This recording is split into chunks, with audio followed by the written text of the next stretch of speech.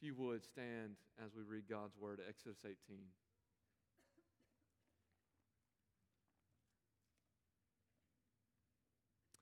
Exodus 18 says this: Jethro, the priest of Midian, Moses' father-in-law, heard of all that God had done for Moses and for Israel, his people, how the Lord had brought Israel out of Egypt. Now Jethro, Moses' father-in-law, had taken Zipporah, Moses' wife, after he sent her home, along with her 2 sons. The name of one was Gershom, for he said, I have been a sojourner in a foreign land. And the name of the other, Eleazar, for he had said, the God of my father was my help and delivered me from the sword of Pharaoh. Jethro, Moses' father-in-law, came with his sons and his wife to Moses in the wilderness, where he was encamped at the mountain of God. And when he sent word to Moses, I, your father-in-law Jethro, am coming to you with your wife and her 2 sons with her. Moses went out to meet her, his father-in-law, and bowed down and kissed him. And they asked each other of their welfare and went into the tent. Then Moses told his father-in-law all the Lord had done to Pharaoh and to the Egyptians for Israel's sake, all the hardship that had come upon them in the way, and how the Lord had delivered them. And Jethro rejoiced for all the good that the Lord had done to Israel, and that he had delivered them out of the hand of the Egyptians. Jethro said, Blessed be the Lord, who has delivered you out of the hand of the Egyptians, and out of the hand of Pharaoh, and has delivered the people from under the hand of the Egyptians. Now I know that the Lord is greater than all gods, because in this affair they dealt arrogantly with the people. And Jethro, Moses' father-in-law, brought a burnt offering and sacrifices to God, and Aaron came with all the elders of Israel to eat bread with Moses' father-in-law before God. The next day Moses sat to judge the people, and the people stood around Moses from morning till evening. When Moses' father-in-law saw all that he was doing for the people, he said, What is this that you are doing for the people? Why do you sit alone, and all the people stand around you from morning till evening? Moses said to his father-in-law, Because the people come to me to inquire of God. When they have a dispute, they come to me, and I decide between one person and another, and I make known the statutes of God and his laws. Moses' father-in-law said to him, What you are doing is not good. You and the people with you will certainly wear yourselves out, for the thing is too heavy for you. You are not able to do it alone. Now obey my voice. I will give you advice, and God be with you. You shall represent the people before God and bring their cases to God. And you shall warn them about the statutes and the laws, and make them know the way in which they must walk and what they must do. Moreover, look for able men from all the people, men who fear God, who are trustworthy and hate a bribe. And place such men over the people as chiefs of thousands, of hundreds, of 50s, and of tens. And let them judge the people at all times. Every great matter they shall bring to you, but any small matter they shall decide themselves. So it will be easier for you, and they will bear the burden with you. If you do this, God will direct you. You will be able to endure. And all this people also will go to their place in peace. So Moses listened to the voice of his father-in-law and did all that he said. Moses chose able men out of Israel and made them heads over the people, chiefs of thousands, of hundreds, of 50s, and of tens. And they judged the people at all times. Any hard case they brought to Moses, but any small matter they decided themselves. Then Moses let his father-in-law depart, and he went away to his own country. Let's pray. God, we need your help. We need the Spirit, your Spirit, oh God, indwelling within us to open up our eyes to see the beauties contained in your word. God, how can a man keep his way pure? By hiding your words in our heart, God. May we do that even right now. We thank you for this word that is so good. We need it. We need to hear your word, God. As Scripture says, all Scripture is God-breathed and is profitable for teaching, for reproof, for correction, for training in righteousness, so that the man of God may be complete, equipped in every good work, God. We need the word that you have spoken and given to us, God, now, today, for every situation that we're going through, God. Every scenario, we need your word to speak into it. God, be with us now. Let us hear from you, from your word. It's in Christ's name we pray these things. Amen. You may be seated. As you can see, the title of this sermon is The In-Laws Are in Town. And, maybe you've just kind of, maybe you've tensed up even hearing that. In-laws are coming to town, and you're like, oh, no. hide the nice things, oh man, get ready for the week. Oh, they're going to be in for a week, right? Oh no. Maybe that's not you. Maybe you have a great relationship with your in-laws, and that is a great thing to have. In-laws are a great benefit and can bring great blessing to your life. As we see here in Exodus 18, that Moses' father-in-law does come to town and actually is a great blessing to Moses in this situation. And so in Exodus 18, Moses' father-in-law comes to town, and we learn here that even in what goes on in Jethro's life is that God is showing himself that he still desires to save nations, even nations outside of Israel. And he's still concerned about the order and structure of his nation, that being Israel, his people. So that's what we're going to look at today, is that God is saving nations like Jethro the Midianite, and he's also establishing his nation, Israel, for the giving of the law, which we'll get into in the next couple weeks. And so let's look at these things. We're just going to look at 2 points here today in Exodus 18. In the first 12 verses, we're going to look at this: Jethro's confession. Jethro's confession. That we're going to get a guy kind of pop up here out of kind of nowhere. We've been, if you remember, God saved Israel out of Egypt, and they go into the wilderness, and it's been grumbling and complaining the entire time, right? Grumbling and complaining. We don't have this. We don't have that. We don't trust you, God. We're discontent. We want more, things like that. And now we get Jethro pop up right here, right after a battle. And so it's kind of odd. You ever had that situation where somebody comes into a room, maybe it's a gathering, and you're like, what are they doing here? Like, did they come to the wrong place? Like, it's kind of odd seeing them here. Maybe you are that person. More often the case, Wes McKay has walked into a room that he's not supposed to be in. And they're like, what is he doing here? You ever had that feeling? That's kind of what you feel like when you read through Exodus and you get to Exodus 18 and you're like, Jethro? What is he doing here? Like, why are we talking about Jethro, right? What importance does he have in the story here? But as we'll see, that Jethro's appearance here is going to set the stage for Exodus 19 and 20. And it's going to teach us that God judges nations just like he did in Exodus 17 on the Amalekites, where he's also going to save nations like a priest from Midian. And if you remember, we haven't seen Jethro since Exodus chapter 4. So a lot has happened since Exodus chapter 4. Remember that? Is that basically Moses saves Zipporah and the daughters of Jethro, and they go back and they tell Jethro, like, hey, a guy saved us down at the well. And they're like, bring that man home and marry him, one of you girls. Come on, right? He saved you. And so that's what happens, is that he marries Zipporah and they have children. And it seems like what's happened is that when Moses went back to Egypt to bring a message to Pharaoh, is that he left Zipporah and the kids back with Jethro when he went back. And so now Jethro is meeting him after all that the Lord has done, and Jethro is bringing Zipporah and the kids back now. He's returning to them. And so that's what we find out, is that Jethro is the priest of Midian, and that he's heard what's happened to Israel and to Moses. And so now he's coming and bringing Moses' wife and the kids.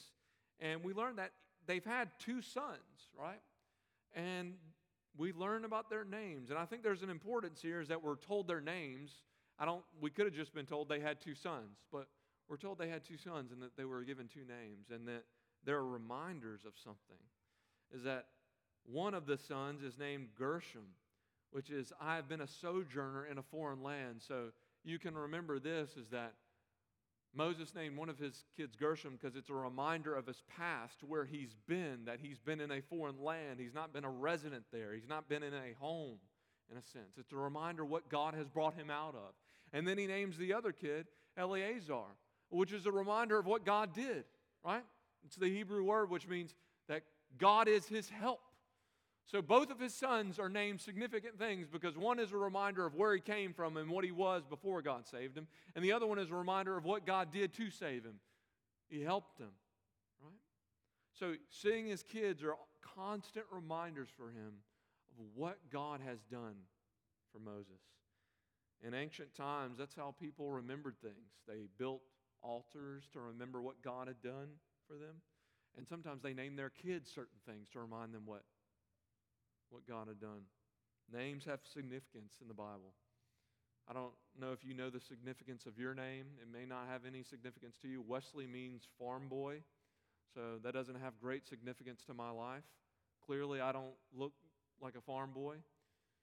But in ancient times, they named their kids because they wanted to remember certain things about what God had done for them and who God is. And maybe that's for you right now. Maybe you look at past pictures of who you were before Christ, before knowing God, and you say, that's what God saved me out of. Look at this. That can be a testimony to even your kids and your friends. This was before I knew Christ. You see this picture? That's before God saved me. And now look at me now.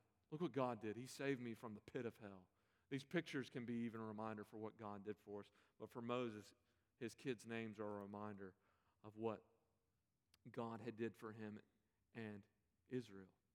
And so it goes on, and Jethro gets there, and they meet one another, and they check on one another's welfare and how they've been doing. And then in verse 8, look at this. Put your eyes on verse 8.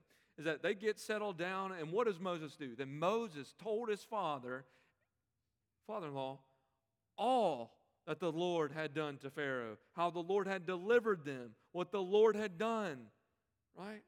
Is that the first thing that spills out of Moses' mouth when they reunite is this: look what God did.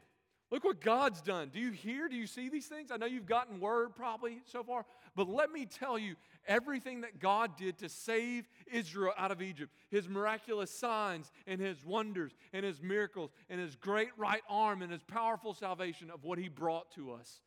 This is what God did. So reuniting with Jethro is that it's just spilling out of his mouth what God did. All the Lord had done. Just listen to this. All the Lord had done, how the Lord had delivered them, all the good the Lord had done for Israel. The Lord God who delivered us. The Lord who has delivered the people from under the hand of the Egyptians.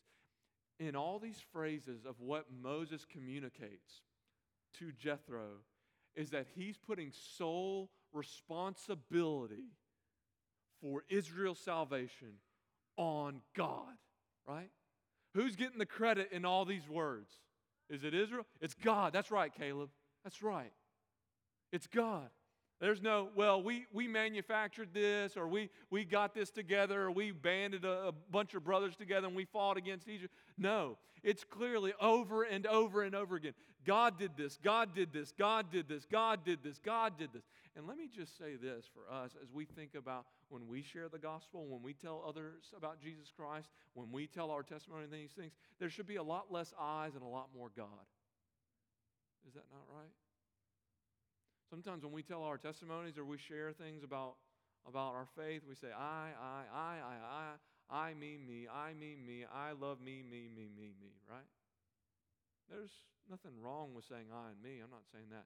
But it should be a lot more what Moses is doing here. Look what God has done. Look what God has done. Look what God has done. Look what the Lord has done.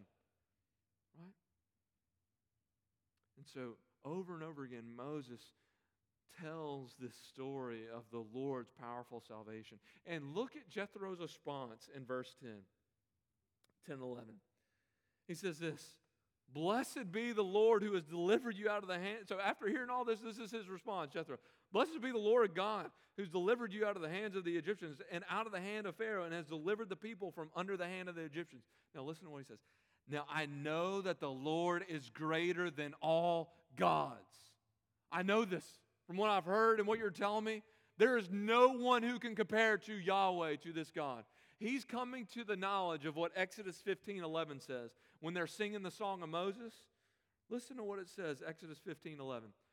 Who is like you, O Lord, among the gods? Who is like you, majestic in holiness, awesome in glorious deeds, doing wonders? You know what the answer to that question is?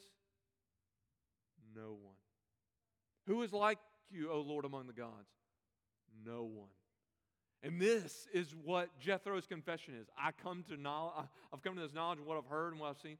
There is no one like you, O God. There's no one like the Lord. Psalm 135:5 will say the same thing. For I know that the Lord is great, and that our Lord is above all gods.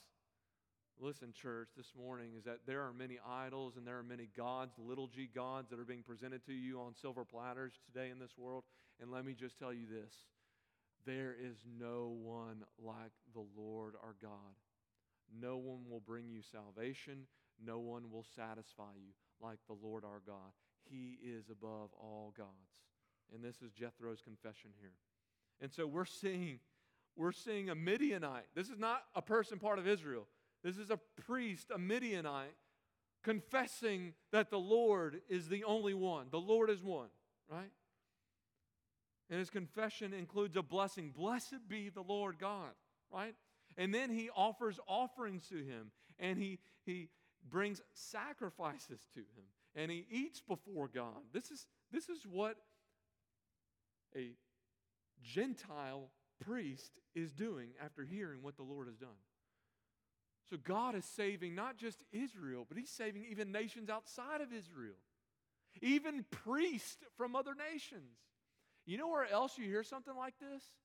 You hear something like this in the book of Acts, Acts chapter 6, where Stephen is going out and he's sharing the gospel, and it says this, that many people came to faith, even some of the priests, the high in leadership are coming to faith in Jesus Christ. Here is that God's righteous arm, the good works and the salvation that he's provided. Look, it is good news, and even some in the highest of leadership levels say, man, I want to get in on that. He is the Lord of lords. He is the God above all gods. So God is even saving a Midianite priest. And this is just a reminder that no one is out of reach from God's saving right arm. You ever thought about that this morning?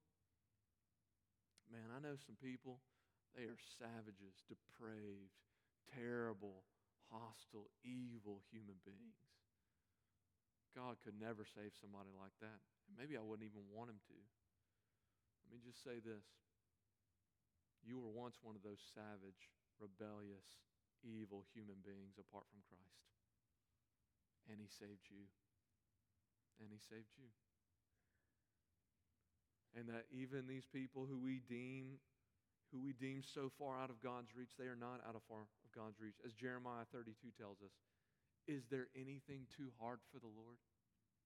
Is there anything too hard for the Lord, church? Thank you, children. Thank you, children. Out of the mouth of babes, adults. There is nothing too hard for the Lord. There is no one so far outside of his reach that he cannot even save. And we're seeing that even here in a Gentile Midianite priest in Jethro.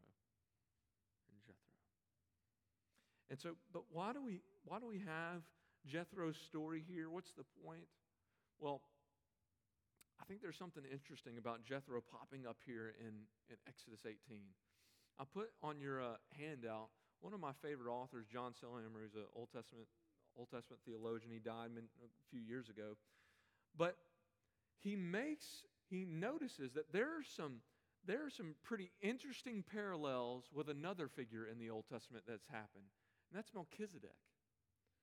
And he says that these parallels between these two figures show that Jethro is kind of another Melchizedek, where he's the paradigm of a righteous Gentile. Let's flip to Genesis 14 real quick.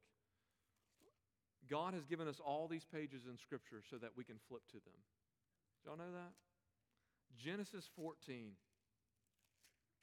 Genesis 14. And this is chapter 14, 17 through 24. Let me just read this for you. After his return, that's Abram's return, from the defeat of Chedorlaomer, and the kings who were with him, the king of Sodom went out to meet him at the valley of Shaveh, that is the king's valley. And Melchizedek, king of Salem, brought out bread and wine. He was a priest of God Most High, and he blessed him and said, "Blessed be Abram by God Most High, possessor of heaven and earth, and blessed be God Most High, who has delivered you, your enemies, into your hand." And Abram gave him a tenth of everything. And the king of Sodom said to Abram, "Give me the persons, but take the goods for yourself." But Abram said to the king of Sodom, "I have lifted up my hand to the Lord God Most High, possessor of heaven and earth, that I would not take a thread or a sandal strap or anything that is yours, lest you should say, I have made Abram rich. I will I will take nothing but what the young men have eaten, and the share of the men who went with me. Let Aner, Eshcol, and Mamre take their share. Now, just listen to these parallels between these two characters, Jethro and Melchizedek. Is that first, they're both priests. They're both priests. Priest of Salem, priest of Midian. Second, both of their stories, Genesis 14, Genesis 18, they both happen after a big battle. So Genesis 17 was the battle of the Amalekites. And here is that there's a big battle with Amphrael. Another thing is that Abraham and Moses both name one of their children Eliezer. So in Genesis 15, Abram names one of his children Eliezer. Moses names one of his children Eliezer. Both Melchizedek and Jethro praise God for his deliverance of his people. The appearance of the word sojourner occurs in both stories. Melchizedek met Abram, Genesis 14, before God made a covenant, Genesis 15. Jethro meets with Moses in Exodus 18 before God makes a covenant in Exodus 19. Now, you might say this, that sure is a coincidence. But I think we would all agree. Too much evidence to say that there's a coincidence, right? That God has uniquely shaped and structured His Scripture where it all coheres with one another. And so I don't think that this is by mere happenstance or coincidental. This is to show that Jethro is like Melchizedek, where Melchizedek was not, he's a Gentile. He was not from an Israelite faith, but he believed in God and he blessed God. Just like Jethro, he's not an Israelite, but he recognizes who God is and he blesses him as well. And so you can turn back to Exodus 18, we'll still be there. But it's a reminder of this, that the response of Jethro, who's a Midianite priest, somebody outside of Israel, is set in contrast to how the Egyptians responded to God in rebellion. It's set in contrast to how the Amalekites responded to Israel and to God in opposition and rebellion and tried to overtake them. And you know what's even more interesting? The response of Jethro is even set into contrast with Israel, God's people, who respond in grumbling and complaining, even though they had seen all the works of God. Jethro wasn't there. All he did was heard. He heard the words of God. And then he says, I know that there is no God. There is no one else but the Lord our God. He is the God of all gods. And so this morning, if you're an unbeliever here, I just want to ask you, this might sound corny and this might sound cheesy, but be like Jethro. Be like Jethro. Believe and rejoice in that God has provided a great salvation for us in Christ Jesus. Believe that there is no God like the God of the Bible. Don't be like the Egyptians and the Amalekites, because if you turn out to be like them, if you rebel and resist and oppose God, let me just tell you this, the story is here, you won't win. You won't win. Be like Jethro. Rejoice, praise God, confess Him, and He will grant you and give you the salvation that He gives to His people. So we move on here. We find out about Jethro's confession, but after Jethro gives his confession, he also gives advice to Moses. You'll look in here in verses 13 through 27. This is point number 2 on your outline, is Jethro provides advice to Moses. He provides advice to Moses.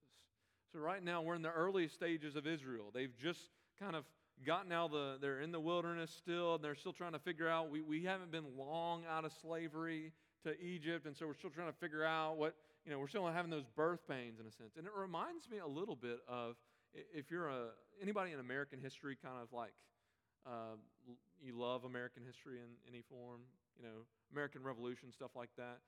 2 people in the booth, thank you.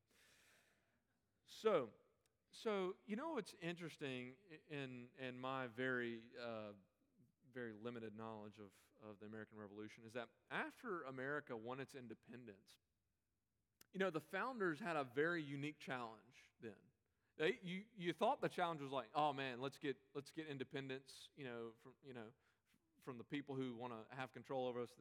That, to them, when you read them, that wasn't the difficult part. The difficult part was to figure out what they're going to now do with the independence. Like, how are we going to, okay, we're free. Like, how do we do this now? Like, how do we live free and be independent, right? They had to figure out what to do with that. And that's kind of some of the same birth pains that Israel's experiencing now. Okay, we have freedom. We're following God. We're being led by Moses. We're out of Egypt. We're not enslaved to them anymore. But we still got problems, and we don't really know what to do with them. You don't know how to govern ourselves and things like that. And so that's where this enters in 18:13 through 27. Is that we find out in essence that Moses' father-in-law provides Moses and Israel some wisdom that I would say is from God. It's from God on how they're to govern themselves and be structured in order. And that this order and structure is good, and that God cares about the order and structure of His people. Right? It matters how issues are presided over, and that they're presided over well, and that they're presided over by the right kind of people. Right? Because ultimately, at the end of this, I hope what we see is this. We're going to read all these details about how they're going to structure themselves in hierarchy in a sense, but in essence, what I think this says is this. God cares that righteousness and justice are distributed among His people, and that they live in righteousness and justice. Let's look at this here. So Jethro comes to find out, starting in verse 13, that Moses is sitting to judge over the people from morning till evening, that people are coming before him. He's wearing many hats right now, right? Keeping a lot of plates spinning. He's judging between disputes. He's being a mediator in some sense. He's being a shepherd to people. He's being a prophet in some sense. And so he's wearing all these hats every single day, morning till evening, for this people, this band of misfits called Israel. And, Jethro just warns him and says, this is not good. That's what he says. This is not good. It's not good for you, and it's not good for the people that you lead. Look at verse 17. It says, you're doing all these things. You're communicating the laws of God, the statutes of God. You're helping people to inquire of God. You're deciding between one person and one another. He says, verse 15, what you're doing is not good. You and the people with you will certainly wear yourselves out, for the thing is too heavy for you. You are not able to do it alone. This is Jethro's warning to you. If you keep on this trajectory, you're going to wear yourself out. You're going to wear the people out. And so he gives him advice about how to distribute responsibility and delegate things to one another. And what we're learning here, one of the things that we're learning here is this. We are learning that Moses is a human, and he's frail, and he's weak, and he's a sinner. We saw that in last week in Exodus 17, where when Moses held his arms up, what happened? Israel what? They prevailed. They were winning. And what happened when his arms went down? So, you know what? If he was supernatural and superpower and he was God, I'm thinking he could have kept his hands up, right? Wouldn't have been a problem. But he's tired. He's weak. And here, same thing. We're seeing his frailty, his finiteness, his humanity. He's not capable of saving Israel. He's not capable of governing Israel by himself, judging them. And so his father-in-law comes to town, and he gets wisdom and advice from his father-in-law. And let me tell you this. I don't know about you. I don't know what your relationship with your parents or your in-laws are in. But I can foresee that when an in-law comes to town and starts giving you advice on things, I don't know about you. You're like, okay, Dad, okay, Mr. Whatever. Puff your chest out. Hey, this is my domain. I can rule this house. You don't come into my house, and I know I married your daughter, I married your son, but you ain't got to tell me how to clean my toilet, right? I'm not saying in-laws do that. That's a caricature. It's a bad one. But you get a sense where you could puff out your chest and dismiss what they're saying, dismiss the wisdom that they may be giving you. And so that would have been wrong for Moses. He would have been a fool to do so. He would have been a fool to dismiss the wisdom that Jethro was offering. And I would just ask us a question this morning. How do you respond? How do you do when somebody, a believer, somebody following Jesus Christ, gives you advice and counsel and wisdom on a matter. You puff out your chest, you roll your eyes, dismiss them like, what do you don't understand. You don't know me. You don't know what I'm going through. You don't get this.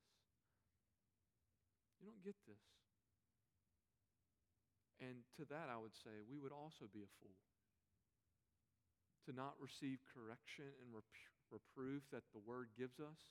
When a person is speaking wisdom from God's Word that is meant to correct, reprove, to train us, it is a very foolish thing for us to turn a blind eye to it and close our eyes and put our fingers in our ears and try not to listen. That is the essence of a fool. Proverbs 12:1 says this, whoever loves discipline loves knowledge, but he who hates reproof is stupid. It's the essence of stupidity. So how do you do when other people in the faith, in Christ Jesus, give you wisdom from God's Word, counsel and advice from God's Word? Do you dismiss it and say, who cares what they say? They don't know my life. And I would just say this. That could be the essence of stupidity and foolishness, what God's Word says. Because God's Word is sufficient and profitable for teaching, for reproof, for correction, and for training in righteousness. Do not dismiss godly wisdom. Going on from that is that it's not just godly wisdom that Jethro gives here, but he's also giving some input on how Israel should order and structure themselves. That's why he goes in and say, you set up chiefs over 1,000, over hundreds, over 50s, and the little things that come up, they go through them, and if there's big issues, then they'll come up to you, right? And you deal with them that way. And so God, through Jethro, is giving some order and structure where there's a shared responsibility among the people of Israel. Because as I said at the beginning, God is a God of order. He's not one of confusion, as we read elsewhere in the Bible, right? And this is why I think God is so detailed in creation. This is why God is so detailed in the tabernacle instructions. This is why God is so detailed in the temple instructions. Because God cares about order. He cares about structure in these things, right? And this is why God is so careful and prescriptive and detailed in how His church is to be structured, right? It cares. He cares about these things. Because structure is good for us. It's good for God's people. Here's why it's good in Israel's case. And Jethro gives these things. He says, it's good that there's order and structure and shared responsibility because you won't get worn out. The people won't get worn out. And this is the third one that I think is implied, but it's this. It's never good that all power and authority and responsibility lies in one person's hands. Is that not true? Right? It's never good. And so here we're learning one thing is that shared responsibility is a good thing for Israel as they follow God. And I would say this, it's a good thing for the church. And I think that's why Paul is so detailed in his descriptions in 1 Timothy and 2 Timothy about pastors and elders and deacons and all these things. Is that it's important for us to be structured in a certain way. And maybe you're in here and thinking that the bulk of ministry should lie in the hands of the pastors, the elders, the staff. It's their responsibility. Isn't that what we pay you to do, Wes? To do all the ministry? Right. And I would say this. It's not what the Bible says. Right? It doesn't appear to be the consensus of Scripture that it's not good for one person or even a small group of people to be having the majority of responsibility. Ministry, service.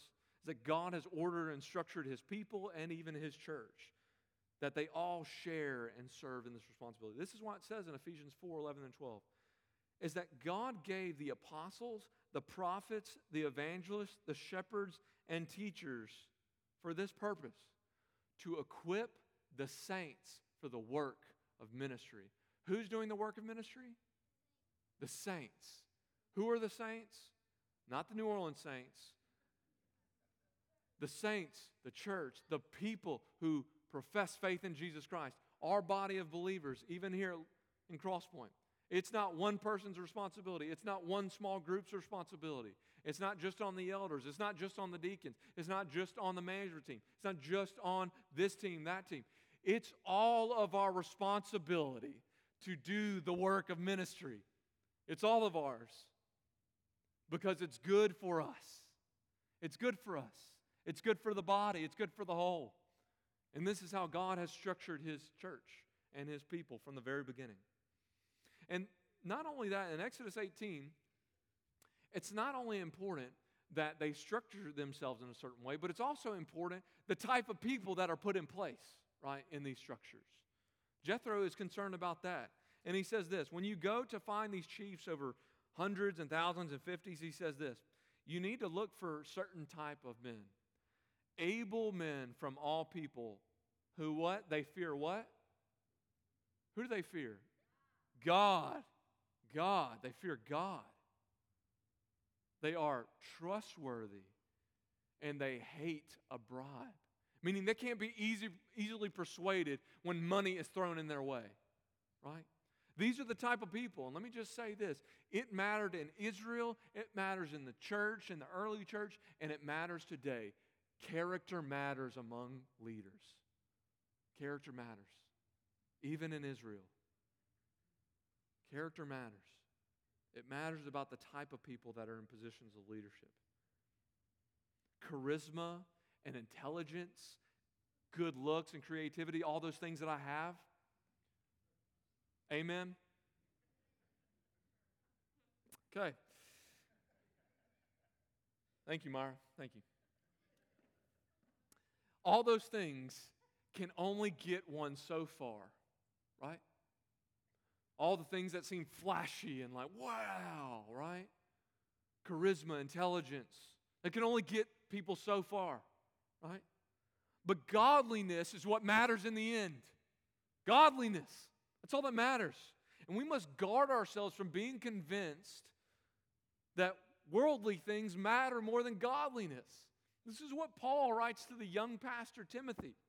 For while bodily training is of value, don't get me wrong, it's of value, godliness is of value in every way, as it holds promise for the present life and also for the life to come. What matters in the end about leaders is not charisma, is not intelligence, is not flashiness, it's not creativity. It's about godliness because that is going to have effects for all of eternity. That's what matters. And so that's why Paul puts emphasis, and I think this is why Jethro puts emphasis here on the types of leaders that we should have. When you read in 1 Timothy 3 and when you read in Acts 6 about deacons and elders, you know what the majority of the characteristics are? They're about character qualities. They're not about abilities and skills. There's one ability and skill, able to teach. The rest of it is about being godly. This is what Jethro is concerned about. It's what Jethro is concerned about, is that you order and structure yourselves in such a way that is good for everybody, and even the type of people you put in those places will be of great importance, and it's still of vast importance today. Vast importance today, even in our own local church. So, what's the point of 18:13 through 27? On top of emphasizing wisdom and structure, is that ultimately at the end of this is that God cares about justice being distributed to His people and within His people. It's what really matters, that righteousness would reign. And the best commentary, I'm going to go ahead and give you this. You should read this commentary. It's great. The best commentary on Exodus 18:13 through 27 is Deuteronomy 1. It's a really good commentary. Go out and buy it today, Amazon. Or you can turn to it right now in your Bibles. Deuteronomy chapter 1. Deuteronomy chapter 1. Deuteronomy chapter 1 is the best commentary on Exodus 18:13 through 27. Here, Moses will refer back to Exodus 18. This is when they're about to go, this is the new generation of people. Moses is kind of reteaching all these things. And so he's talking about how they're to order and structure themselves. And he gives the reason why Jethro gave that advice back in Exodus 18. And he says this. Listen to this. Deuteronomy chapter 1, verse 9. At that time I said to you, I'm not able to bear you by myself. Again, Exodus 18. The Lord your God has multiplied you, and behold, you are today as numerous as the stars of heaven. There's too many of you people. May the Lord, the God of your fathers, make you 1,000 times as many as you are and bless you as he promised you. How can I bear by myself the weight of burden of you and your strife? Choose for your tribes wise, understanding, and experienced men, and I will appoint them as your heads.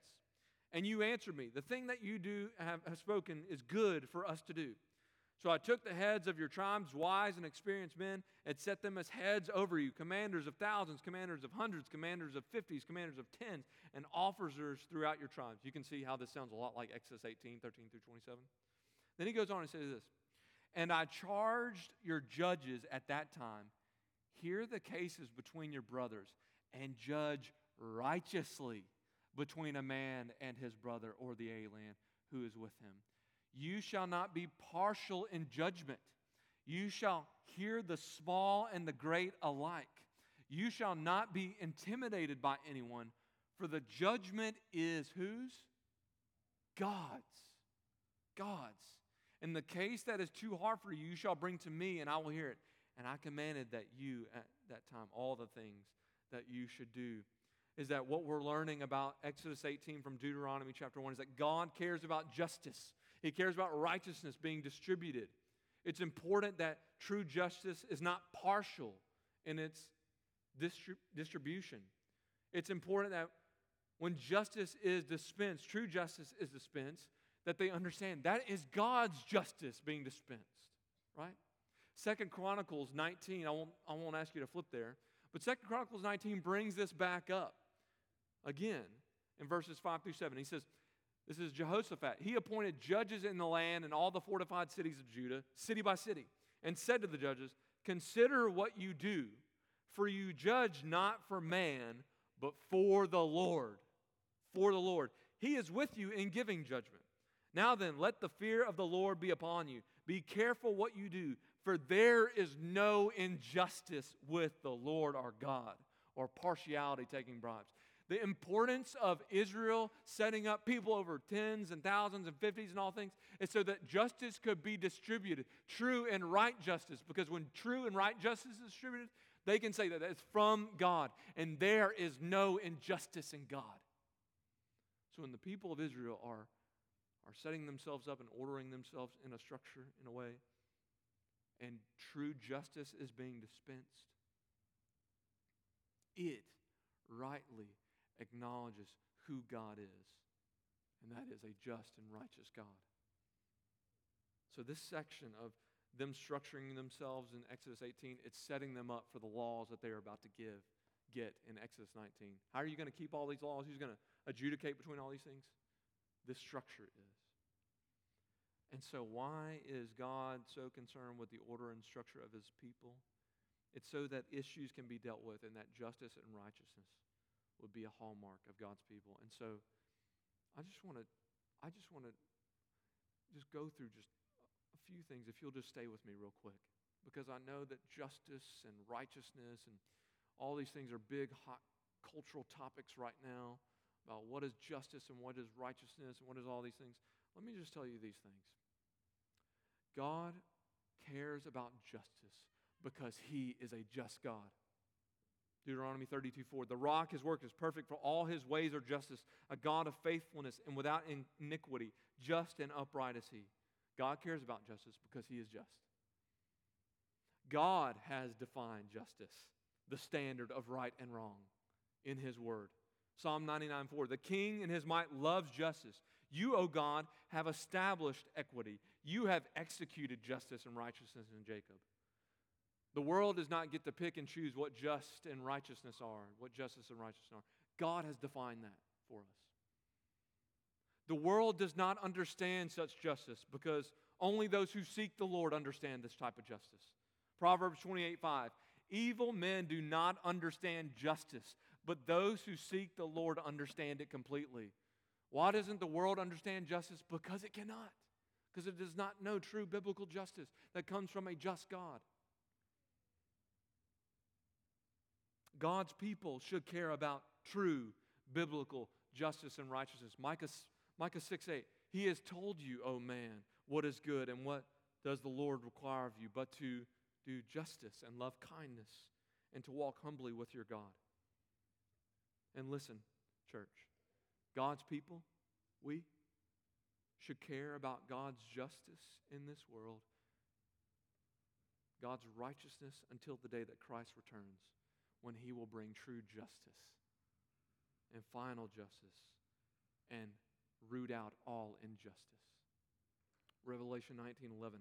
Then I saw heaven opened up, and behold, a white horse, the one sitting on it called Faithful and True, and in righteousness He judges and makes war. Look, friends and family, I don't know what Fox News and CNN, MSNBC define justice as, call righteousness as, but I'm telling you this is what God calls righteousness and justice, and He is the definition of it, and we don't get to redefine who He is and what He is and what He does.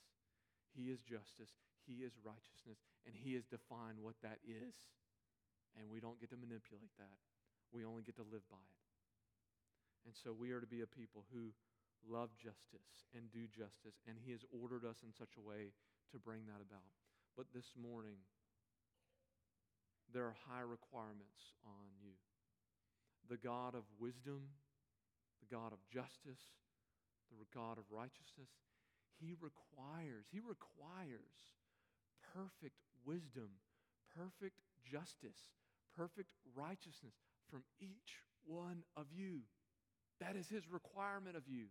He requires perfect wisdom, perfect justice, perfect righteousness from each one of you. Now, I think we would all say, have we all lived perfectly wisely in this world? Have you made every decision in perfect justice? Have you been perfectly righteous in everything you've done? I would say this, West McKay has failed in every single of those categories and much more. What are we going to do, people?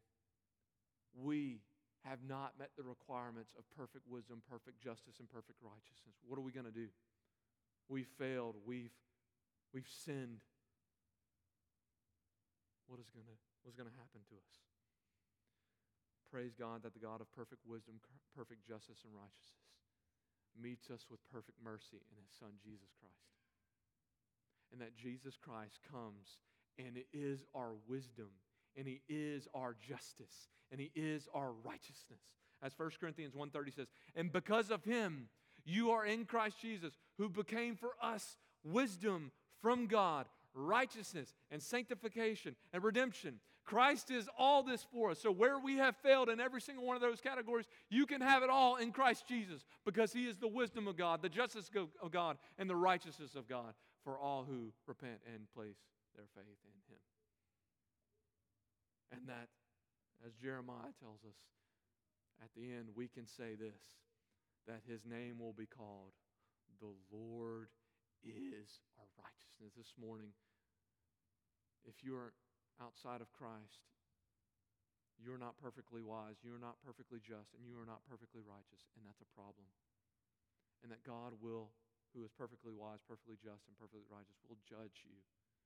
But this morning, you've come in here and you're a sinner and you have not met any of those standards and any of those requirements, but you don't have to leave out of here like that. That you can have Christ who has met all those standards for you. He's met all the requirements. He's checked all the boxes. And in Christ, you can have justice, righteousness, and wisdom in Him this morning. Don't leave here without that. Repent, turn away from your sin. Place your faith in Christ Jesus this morning. Let's pray. God, we love You, the God of all wisdom, justice, righteousness. We thank You that we can come to You through Christ by the power of Your Spirit and ask for Your mercy, God. Lord, I pray this morning we would see from Your word, Exodus 18, You would apply these truths to our hearts. We would receive wisdom from You and not be blind to it, not be cold to it, not turn a deaf ear to it. That, God, we would see that You are a God of order and structure and have structured and ordered Your people in such a way as to be dispensers of righteousness and justice and wisdom in this world. May we do that, and may it bring glory to Your name, oh God. I love You, Lord. It's in Christ's name I pray these things.